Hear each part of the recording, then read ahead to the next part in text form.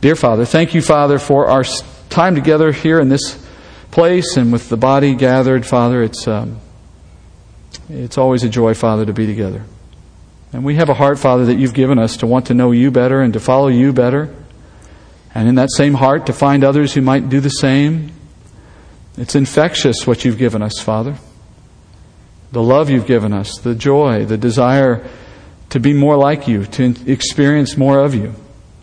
It's a joy that cannot be found any other way, and we just have so much desire for others to share it with us, Father. We pray that you would bring us, perhaps others, that we could share the news of what we have here with others, that there be an infectious quality to our sharing. People would just see in us the joy that we have, and they'd want to be a part of it.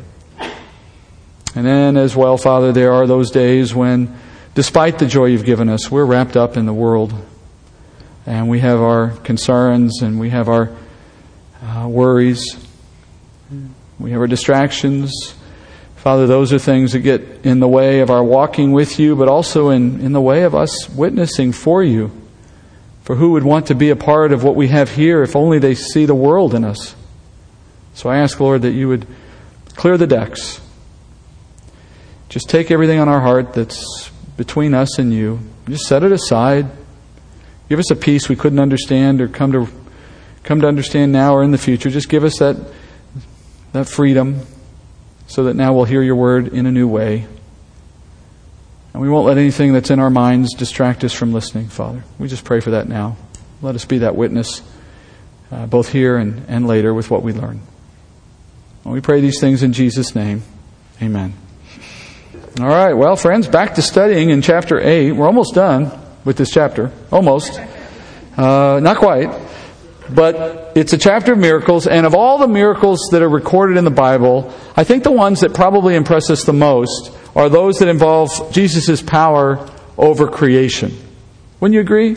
I mean, parting the Red Sea for Moses, making the sun stand still for Joshua, bringing fire down on a wet sacrifice for Elijah. It's the stuff of movie special effects. And it gets your attention, right? Miracles like that fascinate us, I think, because they break the rules of nature. And to us, that just doesn't even seem possible.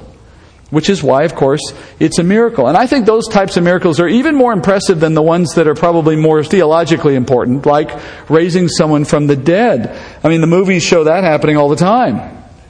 But the kind of things God alone does in nature, they really, I think, get our attention. And maybe it's because they're on a different scale. It's on a level that's unimaginable, and it's accomplished by power that we can't even get our minds wrapped around. When you're talking about things like parting an ocean, how can that even happen? Friends, nothing says you're God more than making the physical world obey your voice. So naturally, when you look at what the Lord did in His earthly ministry, Jesus' earthly ministry, it includes His share of miracles over the creation. And a few of what Jesus did come to mind immediately. If I ask you to name some, you'd just name basically the same ones. Walking on water, right? That'd be right up there. Multiplying bread and fish. Making all the fish go into Peter's net. Things like that.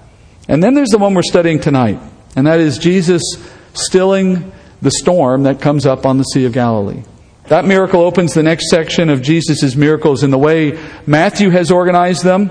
This group now that we're walking into is loosely organized around a theme of Jesus' limitless power.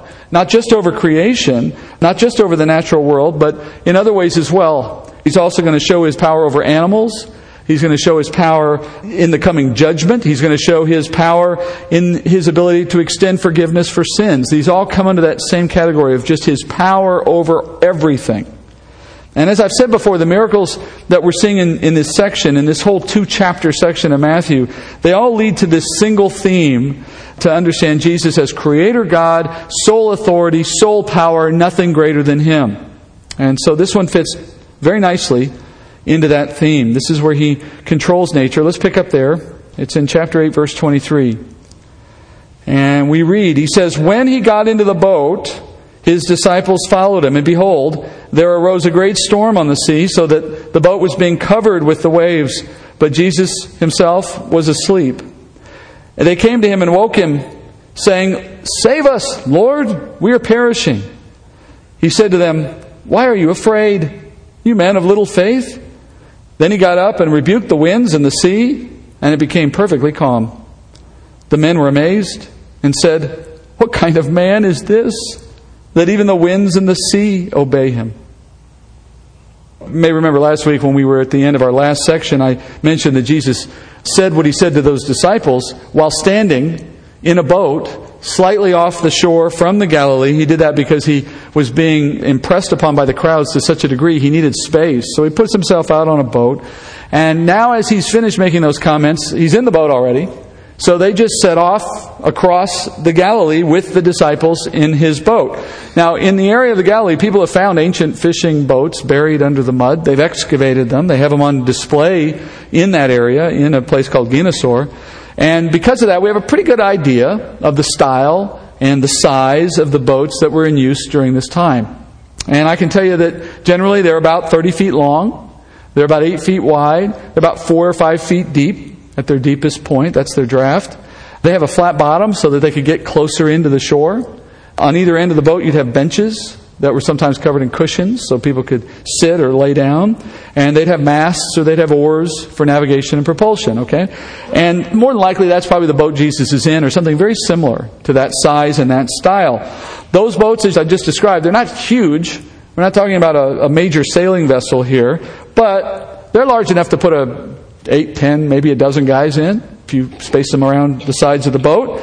But if you do that, you're going to go down in the water quite a bit. It's going to ride low in the water. So the sides of that boat probably weren't more than 12, 18 inches from the surface of the water, because it's a flat bottom boat. All right, so that's the boat they're in. They're moving from a place called Magdala. We said that last week. That was on the northwest corner or so of the Sea of Galilee. And they're moving across from west to east to the opposite end, kind of cutting across the northern tip of the lake to a place called Gerasa. And that trip would probably take maybe 2 hours if you're rowing, maybe. If you have several guys rowing. It would have been less if you had your sails up and you had the prevailing winds in that direction, so it could have been a little faster. And that track would have taken them relatively close to the shore the whole way. They were probably never more than a mile or so offshore at any point. But the Sea of Galilee is a very deep body of water. Given its size, it's not very big. It's surprisingly deep. And at the point they would have gone, even at the northern tip, they were in water that was at least 80 feet deep. And that's important because the depth of the lake, combined with the topography around it, you have high hills, mountains even, that kind of surround the whole of the lake. Because of that feature and the depth of the water, it's possible for the lake to develop very violent patterns from the wind.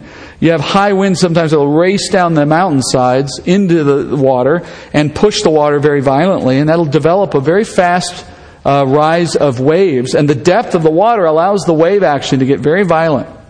Even in calm weather, it'll get stormy.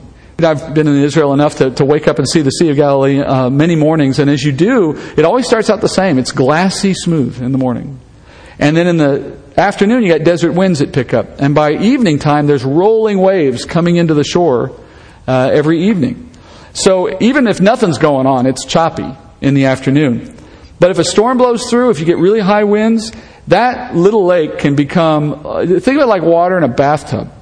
Deep, relatively small surface area, get some waves going, and it sloshes around very, very quickly. It doesn't take very long. But by the same token, when the winds stop, it gets calm very quickly, because it doesn't have much area for the waves to continue moving. So now, according to Mark, their crossing happens at night.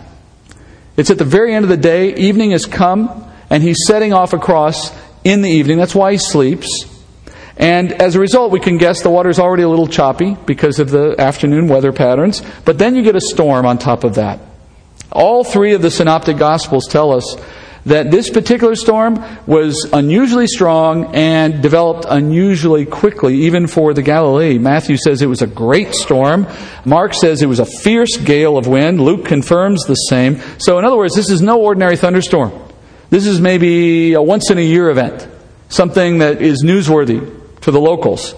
Matthew says the boat was, you notice in our text, he says it was covered by the waves. Mark says the waves were breaking over the boat. Either way, that's a problem. For a boat that's already riding low in the water, it's not going to take a lot of additional weight from that water that goes in the boat to put it down below the surface. Once the very top of the boat gets below the surface of the water, you're done. You're not in the boat anymore. You're in the water. And that's why you see the disciples reacting the way they do. And by the way, this group includes several men who were experienced fishermen on this very lake. So they're not exactly new at this. Nonetheless, they're reacting in a way that tells us this is quite serious. They're on the verge of panic. You can imagine them probably barking orders over the sound of the wind to each other on how to keep the water out of the boat. They would have been probably bailing water out, probably with little more than their hands, maybe their cloaks, kind of trying to push water up out of the boat. They'd have been trying to steer the boat probably into the waves, whichever direction they were coming, so they wouldn't capsize from one of the waves pushing them over. I mean, it's basically chaos. At night, by the way, at night. And then you have the statement at the end of verse 24, which just seems totally out of place. Jesus is sleeping in the boat. Now, Mark says in his gospel that Jesus has put himself on a cushion at one end, at the stern of the boat. And that's where these benches were built into these boats. He probably thought, I got a 2-hour ride across the lake. I'll let these guys do the rowing. I'm going to get some shut-eye. I'm a little tired. Nevertheless, based on what we know is going on in that moment, he's probably getting a little wet. As the waters break over the boat, he's going to get some of that on him as well. Now, because he's on the bench, he's not sitting down in the bottom of the boat, so he's not having the water that's down there affect him, certainly. But he's still getting wet. And it's probably that aspect of all of this, the noise, the commotion, the water, that makes his situation just seem a little crazy, doesn't it? I mean, if you're thinking no one can sleep through a storm like this, well, first of all, it tells me that you don't know what it's like to go through war. Because when a soldier is physically exhausted and at his limit, he can sleep anywhere. And anyone who's been in a wartime scenario will tell you this. That person can sleep in rain, they can sleep in wind, sun, cold, doesn't matter. When your body's ready to reach its limit, it just does. I mean, those soldiers will sleep in foxholes while the battle is raging around them, if they're at their limit. So anyone who's reached that limit can sleep. And I think it's probably safe to assume that Jesus was physically exhausted. I'm not trying to make natural explanations for everything here, but I do think that there is an element of just the natural working here to explain what's going on. He's got to be exhausted. He's been walking around for days probably by this point. The crowds are just enormous. They're all over him. And he never had a free moment. I mean, it's not like he goes to the office and clocks in and the crowds are waiting at the reception counter. Remember, he just got through telling us last week he didn't have a home. It's not like he went somewhere, closed the door, put the shutters up, and then everyone stayed away for a while. He's probably sleeping outside in the elements most nights, which is also why he probably can sleep easily in a storm. And I wouldn't be surprised to learn that he had to deal with people waking him up at night, perhaps, seeking healing when there wasn't a big crowd to compete with. I mean, does that seem unreasonable to assume? I'm not saying it happened all the time, but what I am saying is you have to understand 2 or 3 hours at the back of a boat where no one's going to bother you for a while, that's pretty precious time for someone in Jesus' situation. So a little wind, a little waves, I mean, come on. He's probably slept in rainstorms before. But then you have the disciples. Poor Jesus. He's just trying to sleep. And then they come and wake him up. And they tell him, we have a storm going on. Have you not noticed?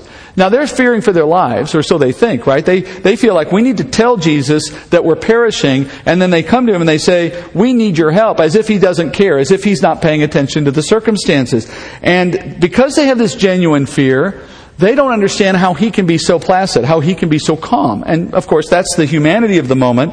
But now let's look at what they've actually asked him to do. They say, save us. Now, that's a strange request. And it gets stranger when you consider how they react later to what he actually does. So let's start with the question. What did they think he was going to do? Now you might think, well, they thought he would do a miracle. Well, hold on right there. You might assume a miracle, but when he does the miracle, they're astonished. He can even command the waves, they said.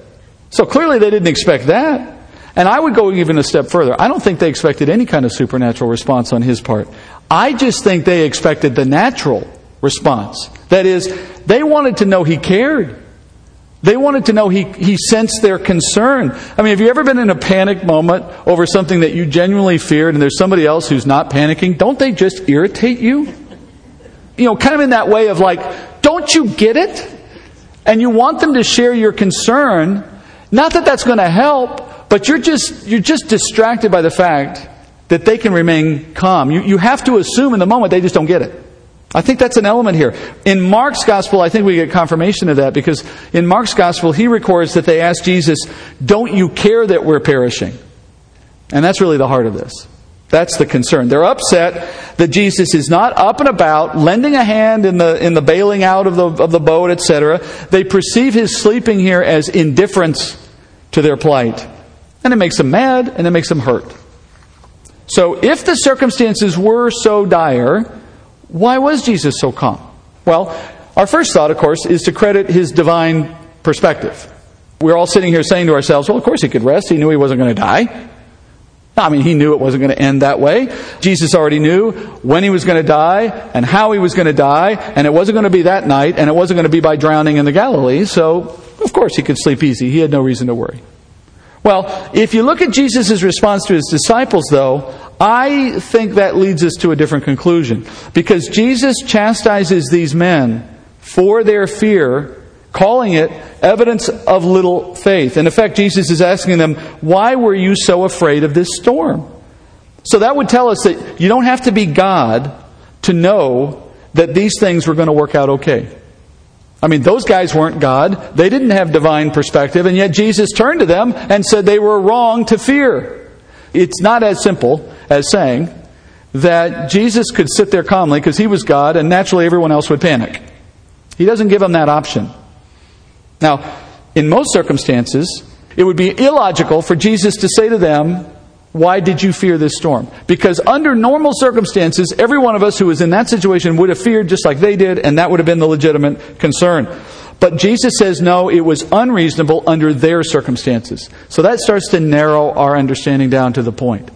There's something about that moment that should have caused those men not to fear a situation that otherwise would have been worthy of fear. They were afraid, so we can certainly know that it was fear-worthy. And yet Jesus said they shouldn't have feared. So why not? That's really the point of this moment, isn't it? Why not? Well, he gives the answer in the second half of the statement, sort of. He says they were men of little faith, or we could say they were men of insufficient faith. But now, friends, whenever you see the word faith in the Bible or otherwise, the first question you have to ask is, faith in what? Faith in what? Remember, faith is a verb, and a verb requires an object. You can't just walk around saying you have faith. People like to do that today, by the way. It's now fashionable to say, I'm a person of faith. That is a meaningless statement. It's absolutely meaningless. Faith in what? Faith in the sun? Faith in yourself? Faith in the lottery? Faith in what? Because if you don't put the object in that sentence, I don't know what you just said. It's a meaningless statement if you don't identify an object. And what I think happens today is people intentionally leave the object off the sentence because it avoids any need to explain yourself or engage in any kind of conversation about what the truth is. As soon as you define the object of your faith, now somebody else can pick that apart, can't they? But if you stay vague, I have faith, well, we can all agree to that. We're all people of faith and we all feel good about ourselves. That doesn't get you to heaven. You have to have faith in something. So the question for us now is, what did they lack faith in? Well, some have concluded they lacked faith in Jesus' word, because he had told them that they were going to cross to the other side of the lake. And after all, if the Messiah says you're going to cross to the other side of the lake, well then you should, by faith, believe that you're going to get to the other side of the lake, right? That's how that argument goes, and I guess that makes some sense. But honestly, I think that's a stretch. I think it's a stretch to expect these guys, in the midst of that moment, to remember that statement and draw a conclusion from it that suddenly, oh, we'll be okay because he said we were going to go to the other side. I mean, that'd be like saying every time somebody says we're going to go on a trip, that nothing bad will happen on the way. That's not life for us either. There's no reason for making that connection. In fact, when Matthew uses the term little faith, he always uses it in a very certain context. It's always used in reference to someone who's missing the big picture. Whenever Jesus says you have little faith, it means you don't see the big picture. And what is the big picture here that they were missing? Well, the big picture, friends, and here's the key. Jesus was in the boat too. And he wasn't worried.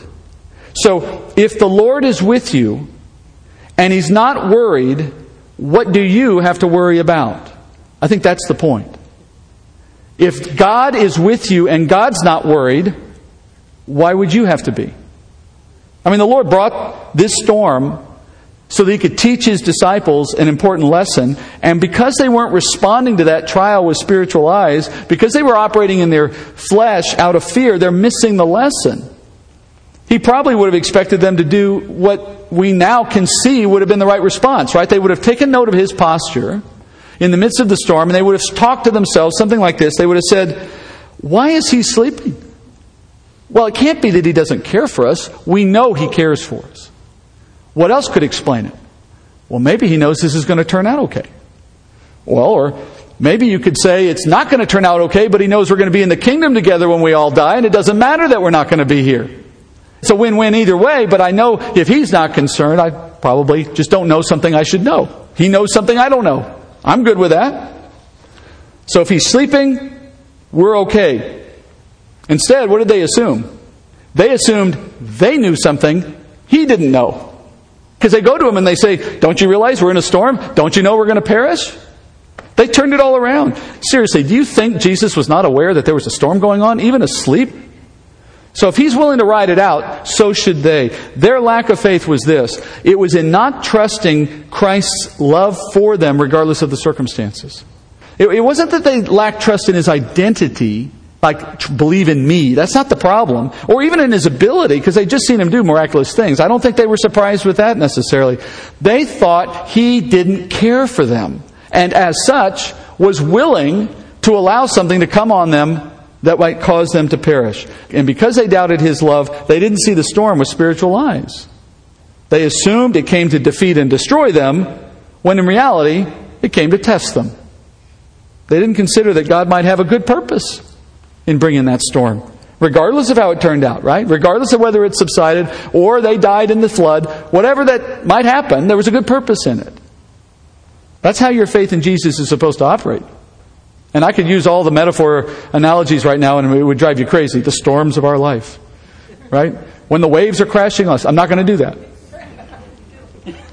But don't assume that when you experience difficulties in life, it means Jesus is uncaring or unwilling to help you out in that moment.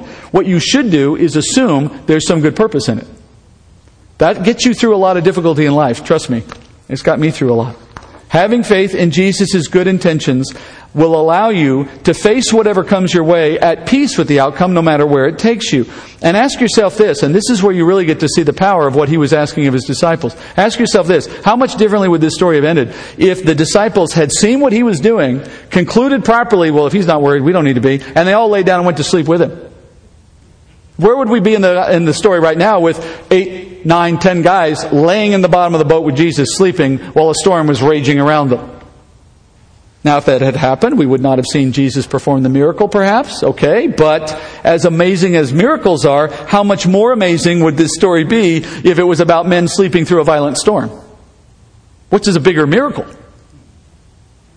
Jesus could sleep that way because of his divine understanding. He knew there was nothing to fear. But the rest of the men could have slept that way too because they were in the same boat as Jesus. That's the key. If you think that sounds impossible, then let me give you another example. You remember Jonah? There was a point in Jonah's story before he meets the fish when he's in a boat and he's in a storm that's so violent that experienced sailors on this boat have thrown everything off the boat they can think of and they've been reduced to praying so they might live through the storm. That's how bad it is. Do you know where Jonah was during the whole storm? He was asleep in the bottom of the boat. Right? And Jonah was not an experienced sailor. It's not like he knew, oh, this will blow over. How did he sleep? How could he sleep through those difficult circumstances? Well, I'm here to tell you, he slept for the very same reason Jesus slept in the boat. Because by his faith, he knew he had no reason to fear the outcome of that storm. He knew that whether the storm took his life by sinking that boat, or whether it went away and he was saved, either way, he belonged to the Lord, so he was at peace with that outcome. His faith, in other words, in the Lord's purposes and in his love for the prophet was enough to keep his emotions in check and allow him to remain calm under the circumstances. Now, the real irony about Jonah's story is that he was at peace with dying because he didn't mind the idea of it, because it would keep him from doing the thing God wanted him to do. We know that. But the point's still the same. He was in the boat with the Lord, as it were, and that trust and that confidence allowed him to set aside his concerns. That's the faith Jesus wants from his disciples. A confidence that says this: If Jesus is okay, I'm okay. You're in the boat with Jesus all the time. I realize you don't see Him, and I know that makes a difference for some of us. But ask yourself this: which type of response to life's difficulties will present a better testimony to the unbelieving world? Let's say you face crises in life and you react in fear, or anxiety, or stress, or worry. What are you communicating to the world when you do that? And if, in the case of those moments, Jesus miraculously fixes it for you, maybe even does something supernatural, well, is that what the world's going to remember about that situation in your life when you tell them what happened? Maybe. But won't they just remember that you panicked like everyone else does? They'll take note that you acted like they did. You know what the only difference in your situation from their situation is under those circumstances? The only difference is, when everything worked out in the end, you credited Jesus, they don't. That's not much of a difference. If you think that's the difference that makes people believe in your Jesus, no, because there's another guy down the road who's crediting Allah. And another guy who's crediting some pagan god in Hinduism. Now let me give you another scenario. What if, when you face a crisis, you react like Jesus? What if you rest peacefully in the midst of the storm, trusting that whatever's coming is something God has designed for your good, and you can live through it or not, but it'll all be good? All right, well then what will people say? If you set aside your anxiety, if you set aside your complaints against God, if you just trust in His goodness, if you praise Him for the blessing of a trial, which is what James says to do, and it's what Paul did when he was in prison. Well, now, won't that make a lasting impression? Won't they marvel at your faith? And here's the kicker. Do you know what? In that scenario I just described, if God does not save you, if He does not bring the miracle, they will marvel all the more at your faith in those circumstances. It's a win-win. So what we're learning is the witness of your faith, the test that these trials are intended to produce, is a witness that comes down to your perspective, not the outcome. To your perspective, not how it turns out. The measure of whether or not you survive a test is not whether everything comes together the way you want at the end. It's how you dealt with it. And the world isn't nearly as impressed with a healing that God may do as they are when you face sickness without worry. They are not nearly so impressed when the Lord rescues you from the ashes of some disaster, but they'll be amazed when you praise Him for the fire. And they won't look twice when the Lord spares your life in some set of circumstances, but they'll take note about how you faced death without fear. And that's what I think Jesus was getting at in this boat. The reactions to trials speak more about our faith than the outcomes of those trials ever do. Which is why He wasn't concerned about the storm. Jesus wasn't. But what was He concerned about? He didn't get up and say, "Oh my goodness, this is a bad one, guys. You're right." No, what was His concern in? He was concerned about their response to the storm. He says they had insufficient faith because they were with Him, and they should have known that that was enough. And your trust in Christ's love and good purpose should be enough to get us through trials and use them as opportunities to show our faith. But you don't get there overnight. Look, I'm not trying to tell you because I said these words that tomorrow you're suddenly going to snap into that mindset. I wish it worked that way. It doesn't. But in a growth process as a believer, you'll move there. First, you have to appreciate what your relationship with Jesus says about your life today and about a life to come. By faith, you have to know you already possess something greater than anything that can be found in this world, and that is an eternal life in a kingdom to come. I mean, that has to be the foundation of any conversation about how to face trial. If you are focused only on what this world offers and how Jesus makes this life better, friends, that's a recipe for disaster. You're going to be sorely disappointed before it's all over. On the other hand, if your focus is on the fact that I have an eternal kingdom coming, when everything is there, it'll be great. I'll be fine. I'll have everything I want there. I'll be free from all this there. And it's only what? I probably might live 25, 30 years maybe. That's not very long. A couple decades, 3 decades, bam, I'm there. It's done. Right? Hallelujah. Meanwhile, I got to go through this little thing. Oh, all right. I'll get through it. Won't last long. I mean, that's a mindset. It's not Pollyannish. You're not preaching to yourself just to feel better. It's a true mindset that sees everything through the lens of that eternal perspective. Now, obviously, we have emotions. And I'm not saying that your emotions go away. That's normal to have emotions. Jesus, I don't think He expected His disciples to feel nothing in the face of the trial. I mean, after all, Jesus experienced emotions. He wept at Lazarus' death. He experienced fear and anxiety in the garden at the prospect of his own death. But when it came time to act, what did he do? Well, he acted in keeping with faith in the Father and in the Father's good purposes in those events. He didn't let his emotions take over and dictate how he acted. So he was mourning for Lazarus, but you know what? He still waited 3 days. He was terrified over the pain of the cross, but he still put himself up there. And that's what I think the standard is. I don't believe Jesus expected his disciples to hide their emotions in the boat. I just think he expected them to act out of faith. That is, out of a knowledge of him. Waking up Jesus and chastising Jesus for not caring about their perishing is not a response driven by faith. It's a response driven by fear. Look, it's always okay to have fear. Jesus says, do not fear, but it's in the sense of action, not in the sense of emotion. You're not a robot. But Jesus says in those moments, you trust that he's acting in some way for the good of you and for others. And you, in that trust, you're able to move forward despite fear, despite worry, despite concern, or anger, or any other emotion that comes on you for these things. That kind of spiritual maturity does not come easily, doesn't come without effort. But that's why you go through trials, by the way. That's what a trial is supposed to do. It's supposed to move you along in that growth process. Whenever you go through a trial and you don't perform well, you let your emotions get the better of you. You panic. You don't pray. You try to fix it yourself in a way that just makes it worse. Am I the only one who's done these things? Then you just realize in that moment, what you're realizing is, I still have some work to do. That trial just exposed my weakness. All it did was show you, it's like a test for a student. It shows you what you didn't know. All right, fair enough. When you fail those tests, here's what you're supposed to conclude. Here's what the disciples should have concluded from their experience in the boat. Our faith in Jesus is academic. It's still academic. That is, we understand Him in our heads, yes, but we haven't allowed that knowledge of Him to influence how we experience the world. Our faith is genuine. Yeah, we're still going to heaven. I'm not saying anything other than that. But it's impotent. It's immature. It's not living itself out in how we behave. And I think He expected His disciples to bring those feelings that we have and those perceptions that we have about what we don't like in the world, bring those things into alignment with our knowledge of Him and of our own future in Him, and counsel ourselves out of acting according to emotion. So that you respond with eyes for eternity.